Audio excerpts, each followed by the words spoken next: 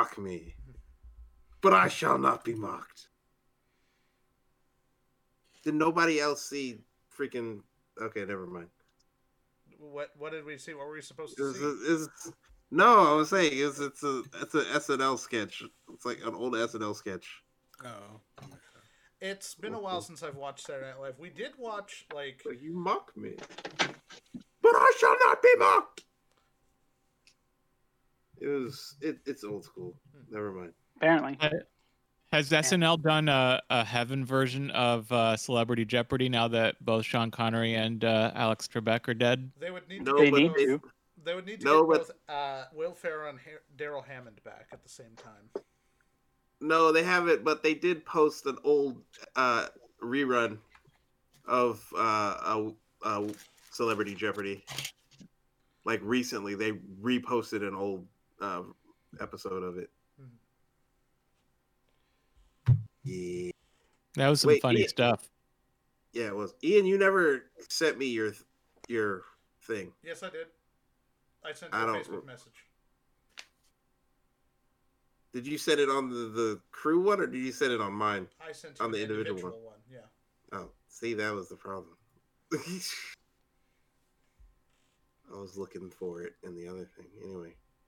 Yeah, it was the tank scene. Yeah, I see it. Yeah. I see it. I see it.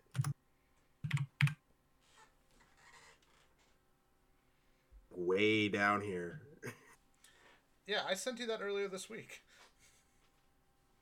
Dude, I'm not paying attention to stuff I got earlier this week. Hold on, let me see. Ah, there it is. Okay. Okay, and I will put that in there, and it will go in action. There it is.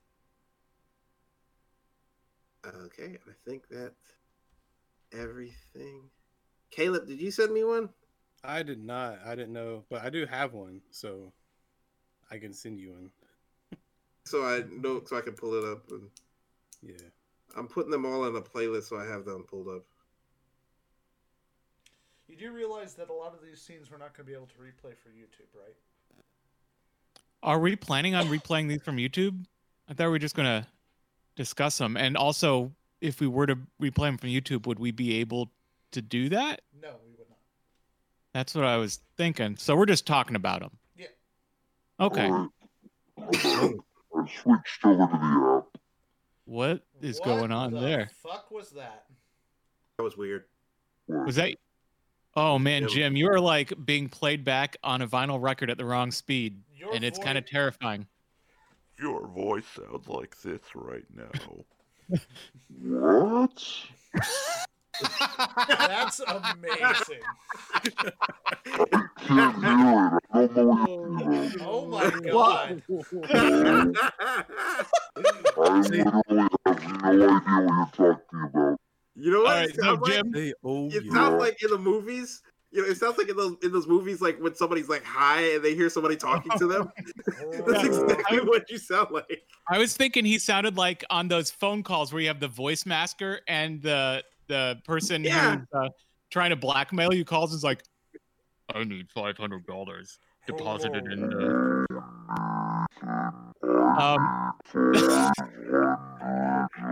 See, when you try to do the voice and talk, if you talk It's normally, it amplified. sounds perfect. But Jim, no, just stop. You should close out and open back up, and it will probably fix it. This is what Jim sounds like. poor Jim. Jim, you sound like this. You sound like somebody who's trying to get money from people illegally through illegal means. Or you sound like somebody trying. Yeah, you still sound like. Yeah, you should. This is what the app sucks. I should not have switched to the app. Don't use the app. Don't use the app. Only bad things That was come from that. outstanding. That was the best thing ever. This whole, if this is all we get through today, that'd be worth it. Oh, That was the best action scene. man, I wish I was recording that. Wait, you were? Yo! Wait, No, Ian, he is. He's been recording for like you 10 son of a minutes. bitch. All right. Anyway, And record. yeah, You can't just sure. tell the You've same been- joke twice in a row and Yeah, have it work, seriously. Ian. It doesn't work. That's All right, you know, fine, I'll you're just not stop Donald it. Trump. I'll stop recording. You're not Donald Trump. You can't tell the same joke twice in a row. All right, let's see if this works. Hello, Jim. How are you doing? Everybody act like. Can you? Now we- Can you hear me? Oh God. Now my it's God. something else. See, it's not just app. It's something else. Didn't change anything but download the app. Wow. I can hear what you hear, 'cause I have no Jim, idea. here's an idea. Do you have Discord on your phone? App, but it's off. I'm not Hold on, sure if that let me- was a yes or a I no, think he but said yes, try it's getting off. try it on your phone. Really weird. I wonder what. Like, I don't even know what's called. Like, I can't even think of. I it. mean, it sounds like it's like if you have It's the an audio sample distortion. rate. Yeah, if you have the sample rate at 44.1 instead of 48, or the inverse of that, it would do something similar to that, but not anywhere near. Like, it's not like 2 octaves down like this is. It would be more like you would barely tell. Well, should we start with everyone else's action scenes for the time being? And if anything, since Ian is just right above you, you could just join with him. I guess. I wonder if I have a microphone or a headphone splitter around here. Probably do. Oh no. Hello? Oh. Hey! Oh. Hey, That- that Nah, sounds that's- better. That's normal, Jim. Yeah. Okay, so it's got to be the computer then. That's Um, weird. Yeah. Yeah. So at least you've isolated the variable. That is a science term for my science friend. Yeah, because That's a fun- look, anyway, look, because now that we fixed that, I'm just gonna do this. Hey, everybody, this is the JCU podcast where we every week we get together to just catch up. We were just catching up a moment ago there with blackmail criminal Jim, but blackmail criminal Jim had to go, so now we got regular teacher Jim. That's racist. How is that racist? How is that not? I don't know. Anyway, Teachers aren't a race. I'll be right back. yeah, there you go. Anyway, blackmail criminal Jim will maybe return in another episode, or maybe not ever. It depends. Who knows? Anyway, this episode we're getting together because we wanted to talk about our favorite action scenes of all time. But first, I have a real Black Lotus. What? That wasn't even what I didn't say Black Lotus. I said blackmail.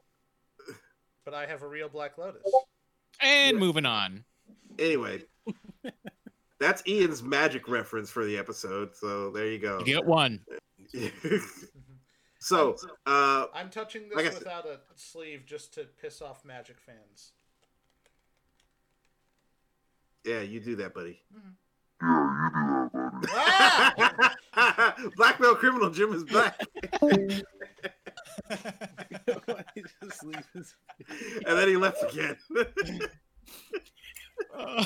That's never gonna get old.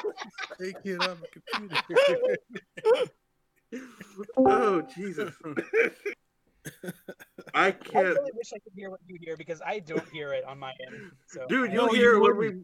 Yeah, well, you'll hear it when we play the recording back. You'll Yeah. hear. Anyway, like I said, today's episode is about our favorite action scenes of all time, all the cool action scenes that we all love and appreciate, Mhm. and we just wanted to talk about them and what our favorite ones are. I guess since I'm not going to play them, then Ian, I mean, you can. It's just I- like that. I think there'd be legal issues with that. Yeah. well, I wasn't going to play the audio. I don't know if like they can see the video that if I stream it for you guys, if they can see it on the recording. We can try. They probably If you want, we can try. If YouTube makes me take it down, then I'll just cut those sections out. Never mind. Just People have the capacity to find these scenes. They do not require us to. Well, I'm not necessarily showing it for them for the video. I was showing it for us so we can look at it while we're talking about it. All right. Yeah, and Ian, can you like crop out 1/5 of the screen or something if necessary? Sure. Okay. Good. Okay. All right. Yay. So then, if that's the case, then what I'm doing now is I'm putting that up there. If you guys can see that screen Yeah. now. Oh, cool. And so I've got right now Nathan's scene listed first here. I'm just gonna hit that play. I'm good About with that. that. And let me turn They this want to audio mute off. it. Yeah. There we go. But so yeah, I guess my scene is the car chase extravaganza from The Matrix Reloaded. Mm-hmm. And I think it's like possibly the best scene in a movie I didn't really care for ever, because it is just like so much better than the rest of that movie. And I don't hate the rest of the movie, but the rest of the movie is kind of like meh. And this scene's like, holy fucking shit, look at all this shit going on. I love the aspect of it where it's just like, this is insanity, but it feels like nobody else on the highway is paying any attention to anything that's going on. That's because we're in the Matrix. Like the Matrix. Yeah, I mean that's kind of. I mean, so the thing about that is, yes, they're not, and it is perfectly justifiable within this world because, I mean, bonkers, random crap happens all the time, and people are just like, okay, I'll just go to the office now. Yeah. But to me, the big thing that I love about this scene, and I have several things I'm going to list, but the big thing is after one of the characters in movie one becomes the literal messiah and can do anything, how do you make an action scene have stakes? And I think they set up a really good way because Neo isn't in this scene, right? And the way they do it is they set up a character who can get you to like teleport you 500 miles away. And then if the door shuts, then you have to get those 500 miles back like in real time rather than through the portal. And so they do that. And it's well set up. They have the key maker. He can do all this magic. Right. And so then that allows you to have an entire scene full of like stakes. So you have the only good characters, or the good characters in the scene are Morpheus and Trinity, who are superhuman, right? But not invincible, like godlike beings. So they can get cars. Yeah, like this. And so this whole scene basically it's a chase scene, but it's also a time, like it's a race against time. Like, can these characters hold out long enough for Neo to like zoom in from 500 miles away and save the day? So when he does that, it's not a Deus Ex Machina. You know from the get-go that's what's going to happen. That's what's going to happen. But the real element of the action scene is, can these other characters hold out long enough for that to happen? See what I mean? And then you have another. It's integrating Deus Ex Machina into the actual scene. Yeah, and that's actually not the only time that happens in the Matrix. There's a literal character named Deus Ex Machina later on. Yeah. But the other thing is you don't just have like, it's not just a fight between two sides. There's three sides. There's the French weirdo and his two Australian ghost albinos, right? Right. His reggae ghosts. Yeah, his reggae ghosts. And then you have the good guys, and then you also have the agents who are trying to come in and get the keymaker. So you have two different factions trying to get the keymaker first, and he's the character he's basically the MacGuffin that they have to get through this scene without him dying so that they can get to their next goal. And you have two different factions going after him, and then the good guys trying to protect him. And so you have like all these different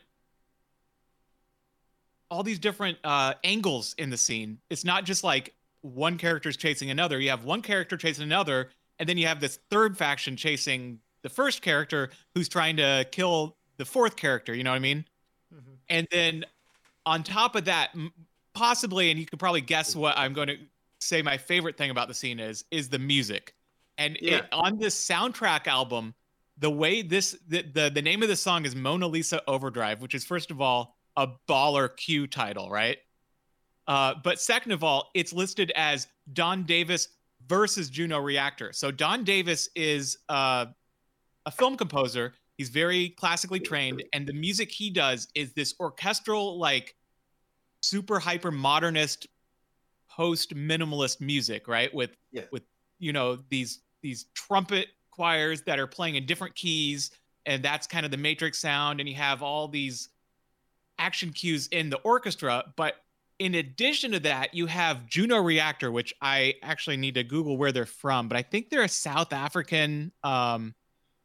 No, they're just an English electronica group.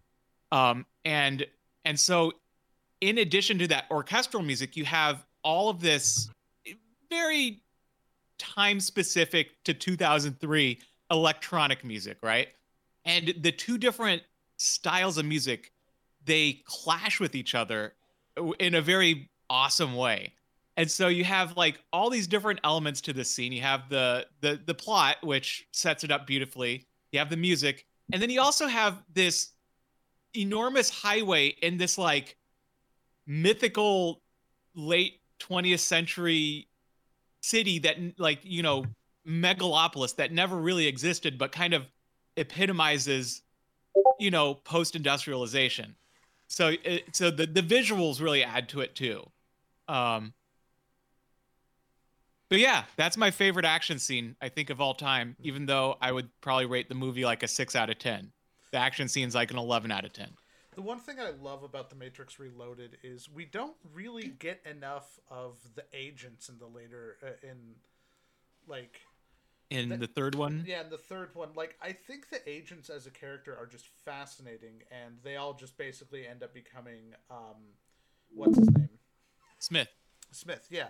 But I think, like, I really like the fact that we get to really see the agents without Mr. Smith here. And we just get to see them go, hi, we're about to come in and punch some stuff and be really cool. Yeah, we're going to wreck cars. Yeah, and there's that one shot. And the visual effects mostly hold up. But the on where the agent jumps from one car to another, it's got kind of that PlayStation 2 graphics on it. But honestly, it kind of even adds to the charm. Like, I love like old stop motion movies, and they don't look realistic, but like that's kind of part of the charm. Mm-hmm. And I think we're far enough removed now from like 2003 that like 2003 era CGI kind of even adds to the charm of the action scene. Like, you see like the seams in it, right? But it's not quite to the uncanny valley yet. So it doesn't get that creepy look that you get from like Rogue One, Peter Cushing. Yeah. Hey, question. Okay, so admittedly, I haven't seen the second and third Matrix movies since they came out. Can someone please remind me, what is the deal with the reggae albino ghost people? What was the deal with those guys? So there's the French guy. I think he's called the Merovingian, and he just had this posse of like weird. I think they're all supposed to be computer programs, right? Mm-hmm. They're not actually people. What they were was basically they're like old versions of agents from previous Matrixes. And basically they're holdovers from those old Matrixes that aren't supposed to be there. Yeah, so that makes sense. They have weird abilities by virtue of the fact that they're programs that aren't supposed to, they're not compatible with this program, so they do weird stuff and glitchy stuff. Yeah. Like phase through walls and solid objects and crap. Which is really cool. Or they're werewolves, or they're vampires, or like, and then the Oracle explains it earlier in the movie by telling, like, anytime you heard a story about like werewolves or vampires is because it's a program that's not supposed to be here. Oh yeah, I forgot about that bit. But yeah, and like before we, like about an hour ago, I just watched this scene again, and I watched the scene where Keanu Reeves fights like 15 guys on a staircase right before that scene. Yeah, the chateau fight. Yeah, I saw that scene. I watched that scene leading up to the car chase, and I was like, oh man, this scene I don't like it. Like, it just feels like nothing's happening. There's no stakes. And I was worried for a second there. I was like, oh man, is this car chase scene not going to live up to what I remember it being? But as soon as Neo's out of the picture, all of a sudden, like, it's literally just that. Like, you get the stakes again. Like, you have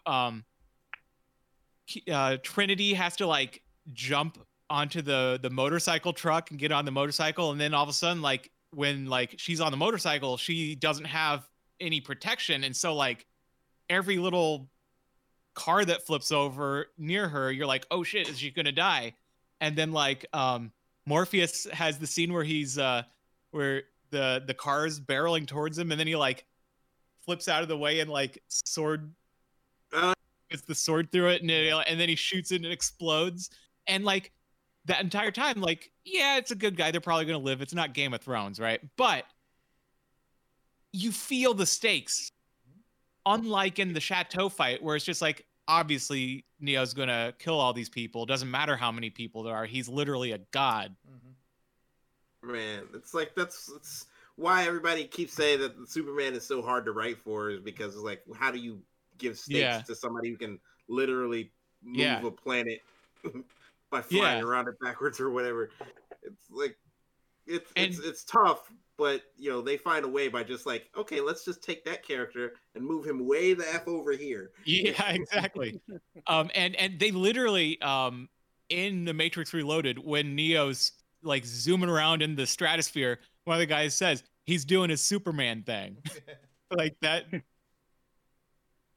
Like, let's just move techno sci-fi Jesus away from the scene, and then let's give it stakes. Yeah, what's up, Jim? So I hate to interrupt this, but, like, just in case Ian has to pop off early, why don't we move on to his choice and let's do that. Keep that ball rolling. Sorry. Okay, and what's your scene? My scene was the GoldenEye tank chase. Oh yeah. Let me go back to there. We go. Okay, hold on. Well, you can start talking about it though. So yeah, GoldenEye was kind of a weird anomaly when it comes to James Bond movies, because prior to this they had done 2 Timothy Dalton films, and he had been signed. You might want to take that back a bit, because that reveal is quite good. He had been signed to do 3 James Bond movies at least, but there had been a big problem with MGM and I want to say United Artists, and there's the reveal. He's just like, how do I go after this car? Oh, I'll just grab a tank, because I can just drive a tank. James Bond, look at me drifting in this tank. Yeah, this scene is amazing. Like, there had been a big problem with MGM and United Artists about like rights over GoldenEye or over James Bond, and this was also the first where I want to say, I'm trying to remember the guy's name. I might get this name wrong and people might get mad at me, but the original producer of the movies had passed away, and his daughter had taken over doing directing. This was her first movie, and so Eon Productions just basically threw everything they had at it. They said, okay, you know what? We've got a brand new... I can hear myself over someone. I'm not sure who. I think it's maybe Nathan. But, like, Eon Productions says we've got Pierce Brosnan, who we wanted to be in this series a long time ago, but he was held up with... what was that TV show that he did? Where he was Remington Steele? Remington Steele, thank you, yes. Like, he was held up by Remington Steele because NBC wanted to just, like, try and get as much money out of Eon Productions as possible, until finally this movie came along. They're like, okay, now we can get Pierce Brosnan to play James Bond. And so they, like, for 6 years they had kind of been in legal issues, and so once they were finally able to make a movie, this is what they ended up making. And this scene was partially shot, believe it or not, some of the close-ups, not the interior, but exterior, was shot on a soundstage. And some of the exterior shots were actually shot on, like, I want to say they were in Vienna, maybe to do the like I can't remember where the movie was specifically, but half of it was shot actually in the streets with like cars that they just wrecked up, and half of them were shot on a giant ass sound stage. But this scene just goes to show just how fun and goofy the Bond films can be, because when James Bond is like, okay, I have to do a big huge car chase scene, what do I get? And everything's gone white. No, that's my fault. Yeah. But yeah, and so they're like, okay, we have to do a big, huge car chase scene. What do we get? Can we get another big car? It's like, no, there's tanks all around. Screw it, I'll just use a tank. And then he just jumps in and starts driving it like it's no problem, because that's just kind of how he is. By the way, for those of you watching, if you ever heard the term Mary Sue used before, James Bond is basically the ultimate version of Mary Sue. It's just like, yeah. He can do everything perfectly at any point in time. And why? It's just because he's James Bond. That's who he is. He can just figure stuff out. So, hey, I can just drive a tank and run over this car and run over that car and probably that dude's definitely dead. Yeah, except they're not. They're climbing out of the car right now. Actually. Yeah, no, you're dead. It's like, no, bro, you're dead. Are you suggesting that driving tanks is not part of standard MI training? Well, that's pretty sure it's not. Well, that's the thing. We don't really know what standard MI. Oh yeah, and there's the Perrier, who is probably a sponsor, and they're gone. That dude's just like, did you just wreck through my truck? Now, the scene could have been better is if he had just grabbed one of those cans and drank it. Yeah, that sounds like something. But yeah, this entire scene is just ridiculous, because all he had to do was chase after this car, and he just decided, fuck it, I'm going to take a tank and drive it through. I'm using the tank. And that dude is like just drinking the whole time. He's like, this is. He's like, I cannot believe this is happening. It's I need to drink. Where else are you going to find a guy in a fancy suit driving a tank with a statue on top of the tank? This is just mwah. Yeah. Mwah. And wait for it. Crash. Hey, Ian, where would you rank GoldenEye in your James Bond rankings? Because, yeah, it is way up there for me, too. Yeah. Like, the Pierce Brosnan movies kind of get worse and worse as the series goes on, but it really shows they threw everything they had to make GoldenEye good, and GoldenEye's just good. It's a really solid movie. I love the Tina Turner theme for GoldenEye. Yeah. It's probably possibly one of my favorite James Bond themes of all time. And they got Tina Turner to do the theme. Like, they gave this movie their all and really kind of just tried to sort of ride the wave of GoldenEye with all the others. The weirdest soundtrack to a James Bond movie, though, originally they weren't going to have the James Bond theme in the movie at all. Mm-hmm. And then someone was like, you gotta have it. And so guess what scene they put it in? This scene. Yeah. Oh. The only scene in the movie I think that has it, and the rest of it's like this weird French electro, early 90s electronica music. The music for the film is a little odd, but that's because there's also been like a 6-year gap between License to Kill, which was also kind of a strange movie for itself. It felt very much not like a James Bond film. But, yeah. Benicio del Toro's in that movie. He is, and he plays a great... Wasn't License to Kill the one that was... didn't Aha do the music for that? I think they did Living Daylights. Okay. Yeah, you're right. Yeah. Living Daylights, which I would say is actually pretty decent. License to Kill is strange. No, I think both Timothy Dalton movies are excellent. They are weird because he doesn't feel really like the normal James Bond. I guess he probably apparently closer to the book James Bond. Right. I've never read the books. The first movie feels more like sort of taking it back to, bare bones, let's just make a decent spy caper. And I do like the mystery element of the first movie. The problem I have with License to Kill is that it doesn't feel like a James Bond film. It feels like Scarface. Yeah, it feels like an action revenge movie, and there just happens to be a guy named James Bond. Yeah, in it. That's the big problem. And so then comes GoldenEye, which is like, because every James Bond up until this point has had a very much a thing. Like Sean Connery was more of a sadistic, enjoys killing James Bond. Roger Moore was more of the lover James Bond. George Lazenby was kind of a early an early version, an early prototype of what Roger Moore would be. Timothy Dalton sort of was an early prototype of what Daniel Craig was. Yeah. But Pierce Brosnan was just James Bond. There wasn't. Yeah. Yeah. He fit the role so damn well. And I'm sorry, classic James Bond fans, I'm not really a fan of Sean Connery's Bond. Well, I think the other thing is like the early James Bonds, like it is just so misogynist. Like it is kind of gross. Not kind of. It is just gross. Yeah. And apparently the book version is even worse. Yes. Like it was a simpler time when men were terrible. Yes, that is the phrase. I still hold to it that if you judge them by simply the era that they were made as 1960s spy capers, Dr. No and From Russia with Love are good. They are good movies. The rest of the Sean Connery era isn't. I don't know why people like Goldfinger. Goldfinger is not a good movie. Oh, I like Goldfinger. It's not good. Finger. I even like Thunderball and You Only Live Twice. You Only Live Twice isn't like terrible, but has to be except graded on it's a curve. super racist. Yes, it is. It's like incredibly racist. I think we lost Jim. We did lose Jim. I'm actually trying to get in touch with him right now, but keep going anyway. But yeah, I think once James, like it became like there's a scene in Goldeneye where M is now It's the is first, it Judi Dench? Yeah, this is the first Judi Dench M.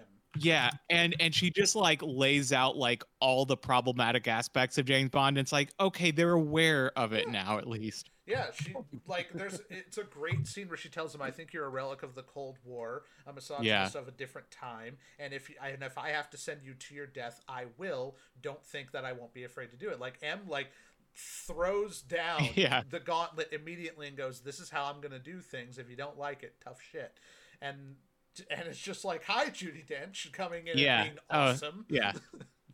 By the way, speaking of that, this is also the first James Bond post the fall of the Soviet Union. Yes. Yeah. And they kind of incorporate elements of that into the plot as well. Ormov is kind of trying to figure out like what he's supposed to be doing now that the Soviet Union's fallen apart. And my favorite thing about GoldenEye, you know how Sean Bean dies in every movie? Yes. Yeah. He dies 3 times in GoldenEye. Yes. First, you think he dies at the beginning, then he falls off of a freaking like giant cliff, basically. Yeah, a giant radar dish that's like hundreds of feet in the air. Yeah. And then the radar dish falls on him. Yeah. So he dies 3 times in that movie. Because Bond blows up the radar dish, and the final shot that we have with Trevelyan is him just going, "Ah!" as the giant radar dish just crashes on top of him.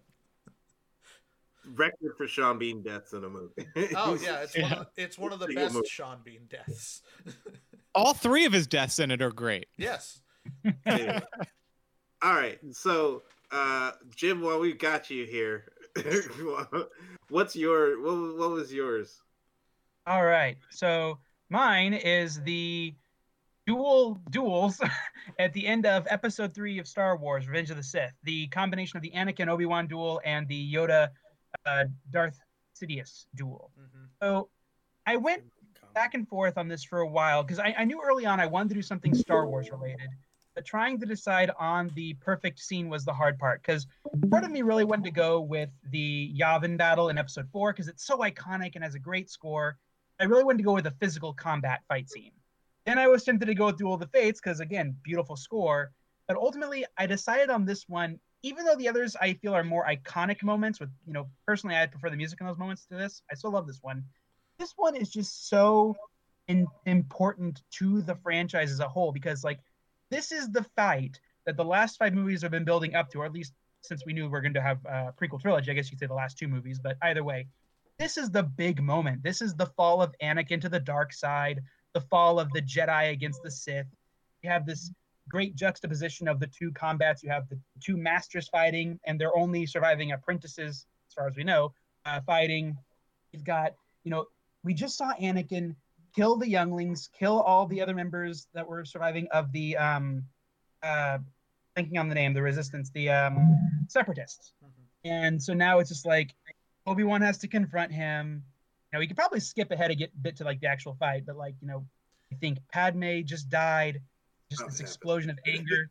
Have the fight to the death while also having to try to survive the lava rising and all the walking spaces slowly getting destroyed by the lava. It's just such a big climax, and the music just swells. And kind of sad I can't hear the music at this time. Actually, yeah, the fire is great. But I know. We would definitely get a copyright strike if we played the music. Yeah, especially Battle of the Heroes. Thank you. I couldn't think of what it was called. Battle of the Heroes. Yeah.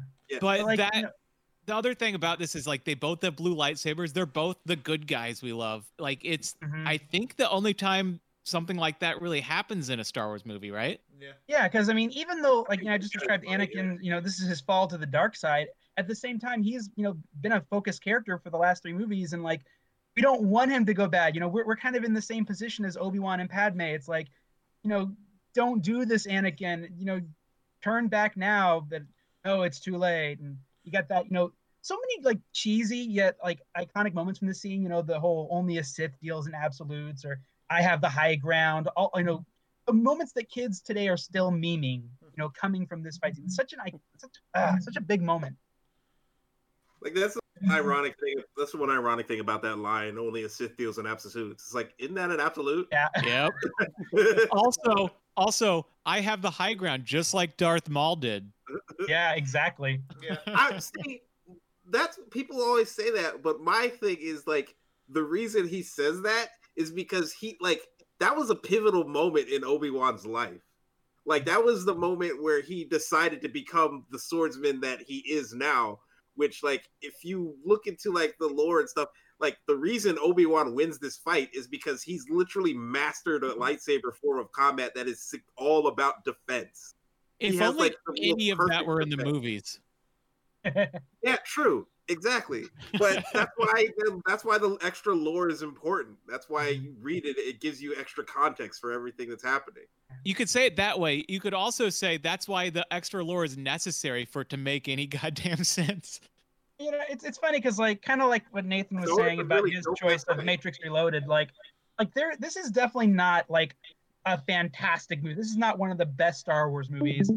I still love it. It's in my top 5. I want to say I can't remember exactly my list, but even with all of its faults, it still has some great moments, great action scenes, great music. I like Grievous. Now I like him more as a villain of the prequel or the Clone Wars miniseries that came right before this, where he was actually intimidating and terrifying. Like they really dulled him down in this. But at the same time, these moments in this movie just make it better than. It's not garbage to me. You can call 1 and 2 garbage. I will never call 3 garbage. I totally agree. It's far and away the best prequel movie. Yeah, there's a lot of nuance in 3 that wasn't in the other 2 movies. Yeah.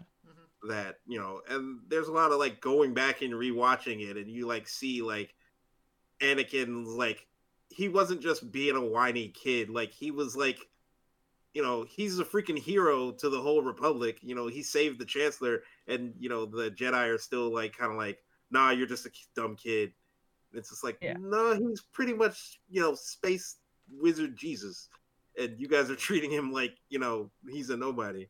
Yeah, and it made sense when he was a kid. Even it made sense to an extent in episode 2 because we hadn't seen him do anything in those 10 years. So it's he's just complaining. But if you follow the Clone Wars stuff, he's done a lot in between movies 2 and 3. He has proved himself in his eyes and in the eyes, as you said, of the Republic and the Senate. And yet Yoda and Mace and Obi-Wan, they're still holding him back because they still fear him. So it's pretty good.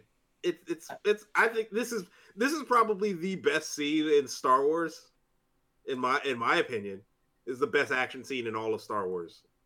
I'm surprised you found a version that doesn't have the other fight intermixed with it, because I was kind of I see them as 2 complementary scenes or two fights that really they complement each other well, because again of the whole masters and the apprentices and the light and the dark. Also, you get the actual Duel of the Fates song in the Yoda fight.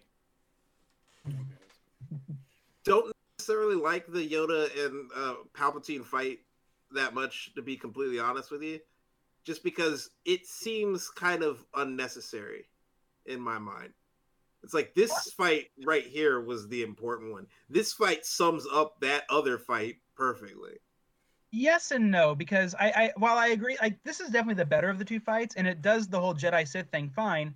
I feel like the other fight symbolizes more of the fall of the Republic and the rise of the Empire, because the Jedi were, defenders of the Republic, and Palpatine, he has taken over and, through the Senate, becoming now the Emperor, and we see like the Empire is destroying like they're fighting in the Senate room, the hover chairs, the pods, whatever, like those are flying around. Like we're seeing the fall of the Senate, and I think that does matter. I think it does have significance. The literal fall of the Senate.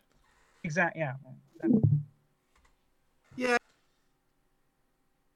Don't appreciate the Yoda fight though. I gotta be honest. Yeah.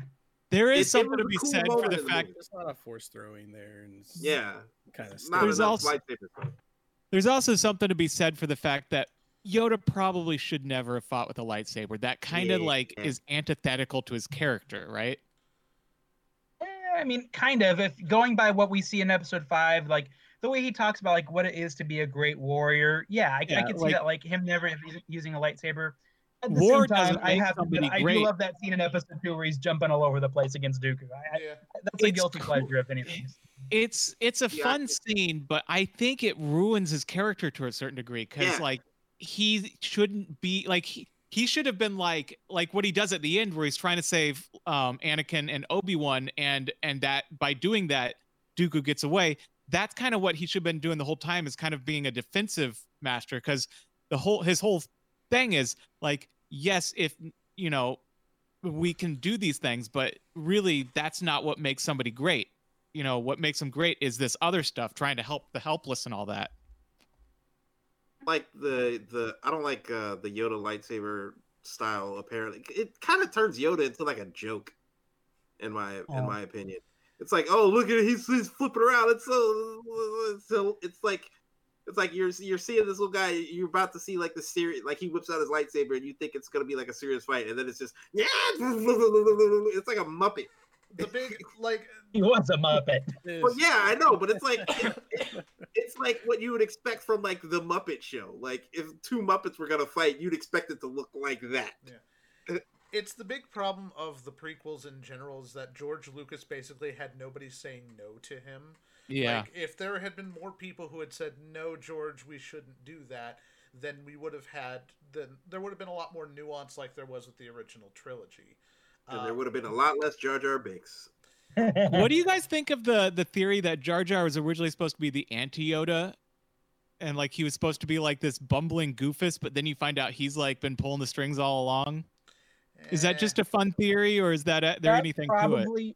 That probably would have pissed people off more than Palpatine coming back for Episode 9. Yeah. Yeah, imagine this. J.J. Abrams, you got to give it to him. He managed to make a movie. Well, you guys did. Who here actually likes Episode 9? He managed to make a thing that looks like a movie. I just don't. I do enjoy it. It's somehow worse than Episode 1. How do you do that? I disagree. By being J.J. Abrams and not knowing anything about how to actually conclude anything. But on the other hand, J.J. Abrams did a phenomenal Episode 7. I thought it was great. Episode 7 was fantastic. Just copied Episode 4. But it was set up. Yeah. What's Episode that? 7 was entirely set up. That's what J.J. Abrams was brilliant at. He is and great. then Episode 8 is great. Like it does all these twists on Episode 7. You're like, oh, cool! I can't wait to see where this goes. And then they're like, yeah, but it goes back to Episode 6, and not just like kind of like Episode 6. It's literally the guy from Episode 6. Yeah. Yeah. It's because that's what J.J. Abrams knows how to do. He understands nostalgia, like almost to a weaponized extent, and also he's very good at starting something, but can't really close the deal. I don't know. Did you actually enjoy that movie-long starship chase in Episode 8? Yes. Oh God. I did not. It is the weakest part of the film. I will give you that. Won't say that Episode 8 is a perfect movie. There are definite weak points to it, but the stuff with with Luke, and the stuff with Kylo Ren and Rey, all of that is just like some of the best stuff in Star Wars. Yeah. The Canto Bike stuff and the space chase stuff are kind of weak, but the starting scene, the space fight with Poe and the bombers coming at the dreadnought. That's amazing. And I also like the fact that that scene with the sister, where the sister's about to drop the bombs. Yeah. Oh my god! I'm like, that's like how you made people care about this character they've never met before and will never see again, and it's just like that. All those stakes in that one scene surrounding that one character, brilliant. They nailed that. It also helps that we finally get to see someone receive some punishment for because in every other movie, every other science fiction movie, you'll see a character go, "I'm going to do this risky maneuver," and then they pull it off, and then they're like, "Yay!" Poe pulled off a risky maneuver, got a lot of people killed, and then got chastised for it because that's what a real general would do. It's like, you pulled off a risky maneuver, you succeeded, but people died, so I'm putting you on probation because people died. It's like, yes, that's how people should react. You've been demoted. Yes, exactly.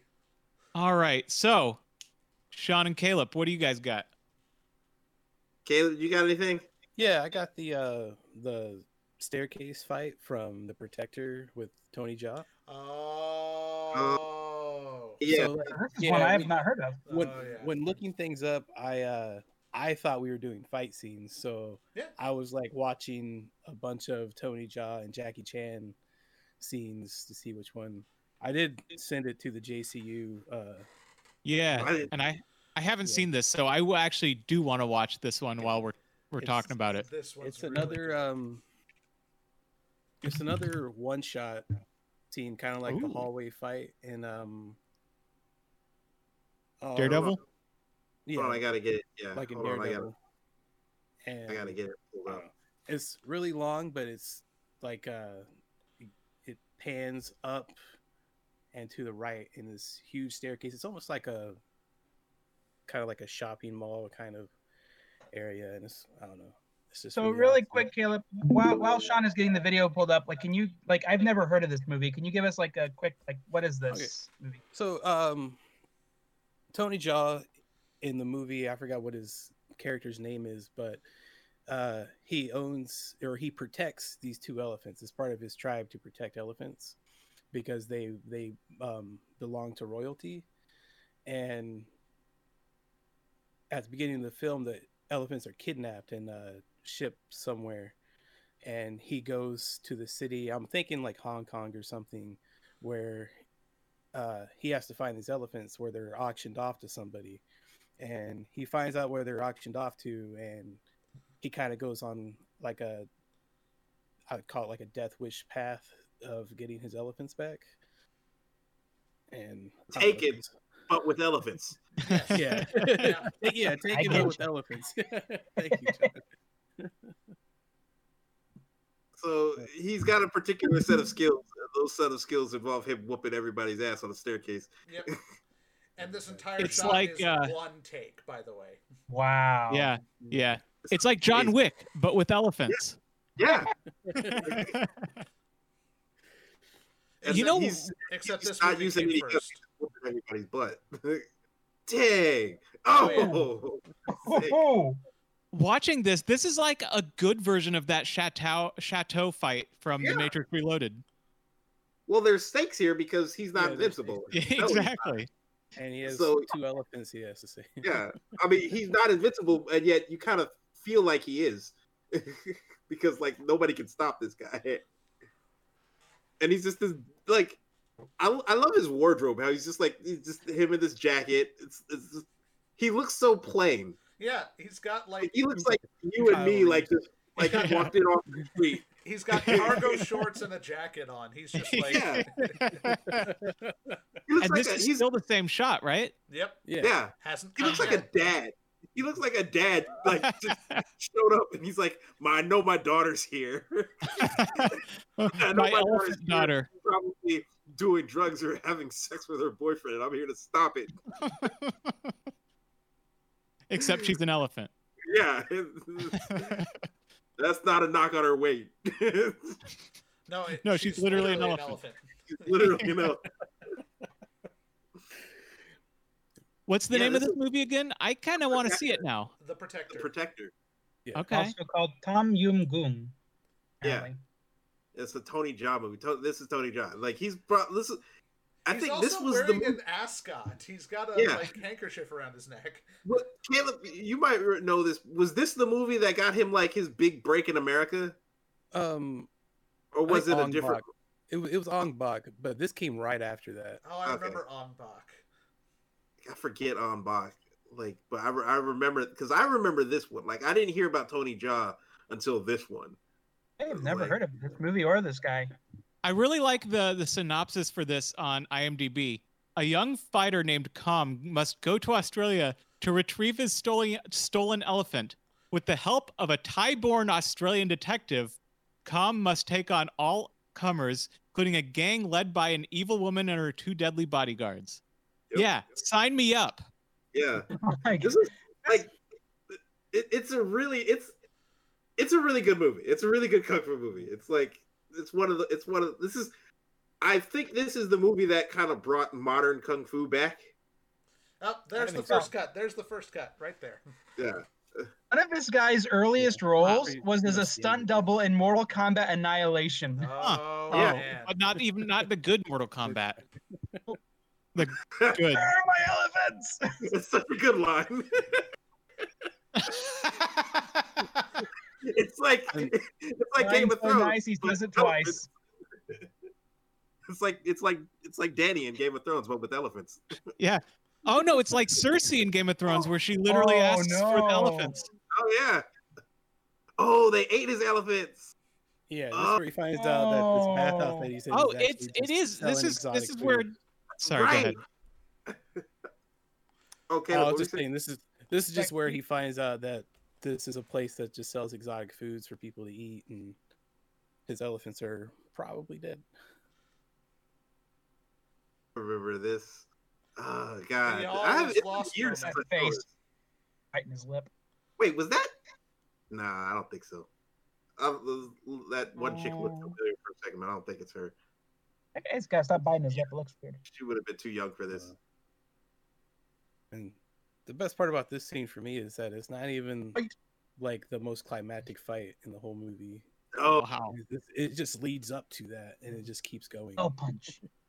Wait, that was somebody else. I'm thinking, chop. Who was it in the raid? Oh yeah, that's somebody else. That was like the second movie I was thinking about of putting. Because that's another one where I'm like, it's like this movie, like The Protector was probably the movie that kind of like brought back modern kung fu movies, and brought kung fu movies back into like the public zeitgeist, I guess. And then I think like The Raid was the movie that kind of just like, yes, this genre is back and here to stay. It's not going anywhere. Stepped on your toe.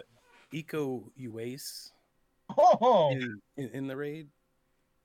Yeah. Which that movie is just basically one entire action scene. Kicked him through the door. Yeah. Okay, so think about the physics there. The door is a pushed open door. He goes through the window and then the door opens with him. Like, so much force. He didn't just push the door open. He pushed through the window and then the door opens. Like, I really admire the stunt work in this movie as well. Where are my Some of the elephants? best stuff I've ever seen. Yeah, it's like a brilliant choreography for the fight. And I'm assuming he did all of his own stunts. Pangolins. Oh, Yeah. Yeah, Tony Jaa was one of those guys that was like, yeah, he's famous for doing all of his own stunts. Come at me with the Just cleaver, put him will you? through a box. Not as, I would say, fluid or, I guess, dynamic as maybe like Jackie Chan, but definitely way more brutal and way cooler. Oh yeah. Yeah, No, Jackie it Chan. really. I think one of the differences there is because he uses Muay Thai, and it's just a totally different style than what anybody was used to seeing at the time. And that was kind of one of his goals, was to show like Muay Thai in its overall strength. Mm-hmm. You can definitely see like the anger and the passion when he's like punching that guy in the stomach. Like, man. Yeah, you can feel his how he feels with every hit. Mm-hmm. Yeah, and he's like, I gotta hand it to him. This is brilliant. He's pretty good, like actor with the facial expressions and everything. he's giving that emotion across really well. Mm-hmm. It's pretty good. This is one of those movies that is like I've always thought was really good. Oh shit! This guy's gonna be in the new Monster Hunter film. Oh, Monster Hunter! But I think he's gonna be underplayed. He's the hunter. Yeah, that's so cool. Thanks for sharing that one, because now I have a new movie to see. Yeah, same. Really good. In my scene, well, I had one joke one and then one real one. My joke one was hold on. You know what? I don't even want to show my joke one because it's like just go with the real one. Yeah. My joke one was the fight scene. It's not real. I guess you could call it a fight scene. In Too Fast, Too Furious. Oh, okay. And I don't know if you've ever seen, like, basically it's like it's hilarious because it's like the most homoerotic fight scene in the history of fight scenes in movies. It's kind of like the start of like the homoerotic of like because it's like the rest of the Fast and Furious franchise. Yeah, because it's like it's Tyrese and Paul Walker, yes, and they basically like they haven't seen each other in years. They used to be best friends, and like they meet again, and they just like I think is it Tyrese that throws the first punch? Yeah. Yeah, the Tyrese just punches him, and then the next thing you know, they're both on the ground, just like rolling around and like rapping on each other. And they're fighting like two dudes who used to be in a relationship, but like something bad happened, and now they're just like really mad at each other. And it's like you're like just waiting for them to just stop fighting and make up and kiss already. And that's like the whole thing. It's like, is that basically what the rest of the Fast and Furious sequels are like? Because I've only seen the first one. Like kind of, pretty much. Okay. Yeah. I have not seen the rest of the 15 or whatever movies there are. Start with 4. Well, you can probably skip 4. Start with 5. Can I just skip all of them? I thought the first one was fine, but are they good? And then as for my real scene, it was this bad boy. What we got here? I don't know if anybody recognizes this movie. No. Speed Racer. Oh, no. Yeah. Oh. No. Okay. Another Wachowski yeah. movie. Okay. Another Yeah. Wachowski movie. Ironically, this is the last race in Speed Racing, and this is ironically my favorite Wachowski movie of all time. I actually remember really liking it. It's everything about this movie is like it's quite possibly the most aesthetically pleasing movie in the history of film, in my opinion. It's like everything about this movie looks and sounds amazing. And then those transitions are just something else. Exactly. Look at that. Look at this. It's like it's quite possibly art. It's like our film's art. Yes. This is. You know what it reminds me of? And I haven't seen this since it came out, but it's reminding me of that Ang Lee Hulk movie where like everything was supposed to look like a comic book. Yeah. Yeah. But this is like anime come to life. Yeah, you're right. Yeah. Best anime version. This is the best anime movie ever made. And, in like the my way No, everybody talks, like all don't- the lines. don't- they like have- not like legit anime movies. I'm talking about like this is the best like anime adaptation movie ever made. Like the best live action version of an anime movie. Have Okay. you seen the Rurouni Kenshin trilogy, man? Come on. The Rurouni Kenshin Is that trilogy live action? is garbage. It was not garbage. Yes, it is. I didn't Compared to know the anime, it's garbage. This Gauntlet. is the only anime adaptation movie that is actually better than the original thing. Well, the original thing wasn't very good, so. Exactly. And you have to do that. That's how Put you it- do it. You pick source material that's bad, and then you can make it better. Yeah, And then you make it better. that's what you're supposed to do. Everything about this scene is like it's just immaculately beautiful. The colors pop. Even now, like this movie is like I don't even know how old this movie is, but like you Like could 15 years old? yeah, but it ages immaculately well. Was it? It's because they're not going for realism, they're going for stylism. Yeah. Exactly. Yeah. It's basically basically Breath of the Wild. Yeah, exactly. John Goodman. You know, and it's a shame that this movie came out when Look like at Mario John Goodman. It came out when yet, Caleb? Did you say? I said it's a shame that this movie came out when everything was about realism. Yeah. 2008, Because- I think. Yeah, because I think that hurt it Sounds about because right. everybody was Like looking when the Dark for Knight came out. yeah, everybody was looking for that gritty realism, and this was like just oh god, The just opposite of that. perfect style and just everything looks amazing. Still, like this movie still looks amazing even now. Yeah. It's like, I mean, and that's it's got the best drifting in the history of drifting. better than Tokyo drifting. Way better than Tokyo. Way I didn't hate Tokyo Drift. Tokyo Drift was fine. I haven't seen it. It was a I fun just movie. assume it's bad. And My like, favorite drifting is Crash Team Racing It's the drifting, worst. but you know, whatevs. like look at the zebras patterned on the wall like that. And it's like how they Oh, made and the zebras, they're galloping. Yes, Yeah. they are. It's so good. and then they turn like the cars into like fight scenes. Like the races into fight that scenes. Like, that seems to be a Wachowski recurring theme. yeah, apparently, yeah. And it's like it had like this. I remember the first time I watched this in the I watched this in the theater the first time, and I remember I was sitting next to this one chick who was just like way more excited than me because she was like fist pumping and like screaming and going, and I was like watching it, but I'm like thinking like she's on the outside how I feel on the inside watching it. I'm managing to keep it in, but she's just outwardly in the expression because I'm like, wow, this is really amazing.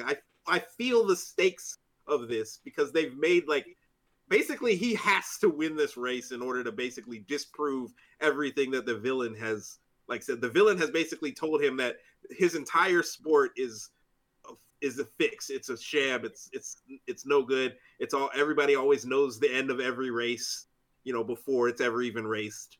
And, you know, he basically tried to get his dad like runs a racing company and they basically try to screw his dad over and make him like go out of business or whatever. And basically this is the race where he gets to prove all of that wrong. And he's doubting himself even during the race. He's like doubting whether or not he can actually do it. Well, here he comes. Here comes Speed Racer. Yeah. And he's gonna prove him all wrong. It's like it's everything about Speed Racer, the movie, is like just amazing. I love how they figured out a way to make this movie quite possibly the most beautiful, like, and the music, like I know you can't hear it. Was it Michael Giacchino? I think it was. Yeah. You And probably that have was to one look of it up. I think it was, but I've always loved this music. I've always loved this this score. Another important part about the crescendo of this scene is the investment of the announcers, because they they give pretty much the outcome of every race that happens before this, right. and Spencer has made the races exciting, and so to see the underdog kind of start to win, they become way more emotionally invested, and it just makes the scene that much better. And the constant cuts back to the audience's reactions and the announcers' reactions. It's like it really boosts the stakes. It's like, and you see like this is their showdown between these two drivers, and it's like this should just be like cars driving on a track, but no, they've turned it into like this ballet of, you know, metal and, you know, rubber on concrete and everything about it is beautiful. You want to know a fun fact I just learned? The guy who edited this also edited Revenge of the Sith. See, there you go. Yeah. All comes full circle. Also Terminator Genesis, so he's not perfect. No. I mean, Terminator Genesis probably had fine editing. It's just the script. Yeah, probably. He also did. Terminator Genesis looked. Yeah. The only problem with Terminator Genesis was the acting and the writing, the story, and the beginning, middle, and end. But everything about the way the game, the movie looked was amazing. Sure. Was that the one with Daenerys in it, or is that the one after that? That was the one with Daenerys. All right. Yeah, I hated that one. Yeah, it was terrible. It's like this. Like this one goes on for a while, but like I just love this whole scene. You know, I'm pretty sure when I seen this scene, I'm pretty sure I like teared up a little bit because even I was also emotionally invested in this scene. Yeah, I remember Like, watching it in the theater. Like when it gets to and I would encourage you to watch it, like the whole movie, because that's what makes that ending scene like so emotionally impactful. It's like I remember, like it still makes me tear up when I watch it. Like when I watch the full movie again, I'm like, you see like the end, like after this part, it's the part where he gets back into the race. Is like, it's so beautiful. Let me see if I can skip ahead to that part. Yeah, because you're about to have like a long. Oh God! Oh, they just have the whole movie up on YouTube. I thought we were just like this is just like an upload of the final race or something. No, I happen to have the whole movie up. Oh, you bought it with like. I have it. I've had it for years. He has it. I thought we were on YouTube here. This is my favorite Wachowski movie. Like the cuts in this part are amazing. Like the transition. The transition. Yeah. In the movie, oh hey, that's what's his name from Lost. Yeah. He was Jack Sparrow, whatever his name is, Jack something. It's that. It's that one guy who plays the villain and everything. Yeah, the British dude. And the fact that this is all CG, like you don't even feel like that. Well, it's because the CG's not trying to be realistic. It's trying to just be weird and cool. Yeah.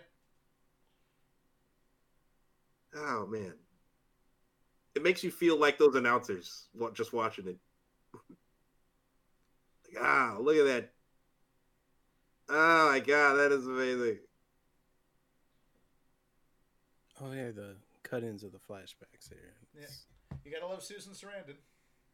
Yes, Susan Sarandon is an amazing actress. Yeah. Like I'm trying to think, was it her? I think it was Susan Sarandon. There's this movie where it's either her or maybe it's Ashley Judd. It's like I remember. Oh, crap. There's like a movie where like this mom is like on the phone with her daughter while her daughter's like getting attacked. No. That sounds like Taken. No. It sounds like Taken, except it's where Susan Sarandon plays the Liam Neeson role. Yeah. no. I'd watch that.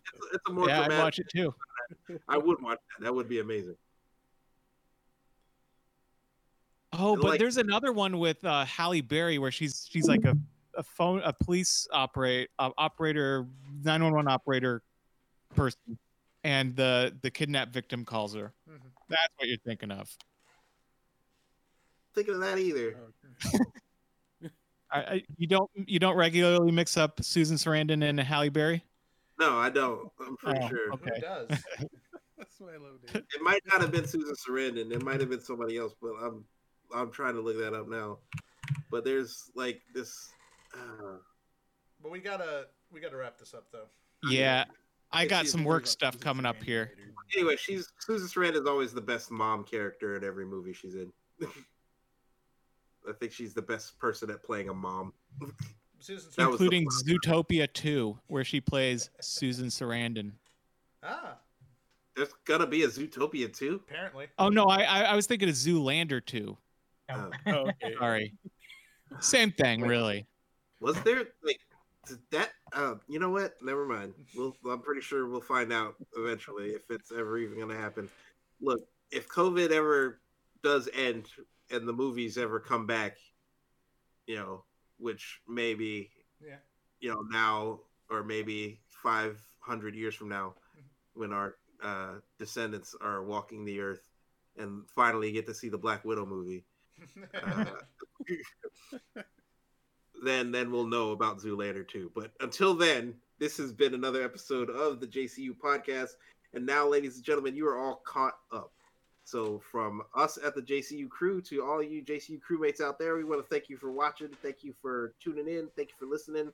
If you are listening on any of the podcast services like Spotify, iTunes, Google Notes? No, not Google Notes. Listen Notes, Google Plus, or wherever you're listening to podcast services around the planet, wherever you're doing. Yeah, Baby Yoda. Baby, everybody remember Baby Yoda. Baby Yoda. Apparently a genocide. Baby Yoda's done genocide now. Baby Yoda's technically a genocidal maniac, but I still love him. Anyway, if you're watching us on YouTube, thanks for doing that. Please like and subscribe and do all the YouTube things so you don't miss a new episode. So, but for now, this is us signing out. Remember to keep your masks, wear your masks, wash your hands. Don't touch your face, and let's smack these curves.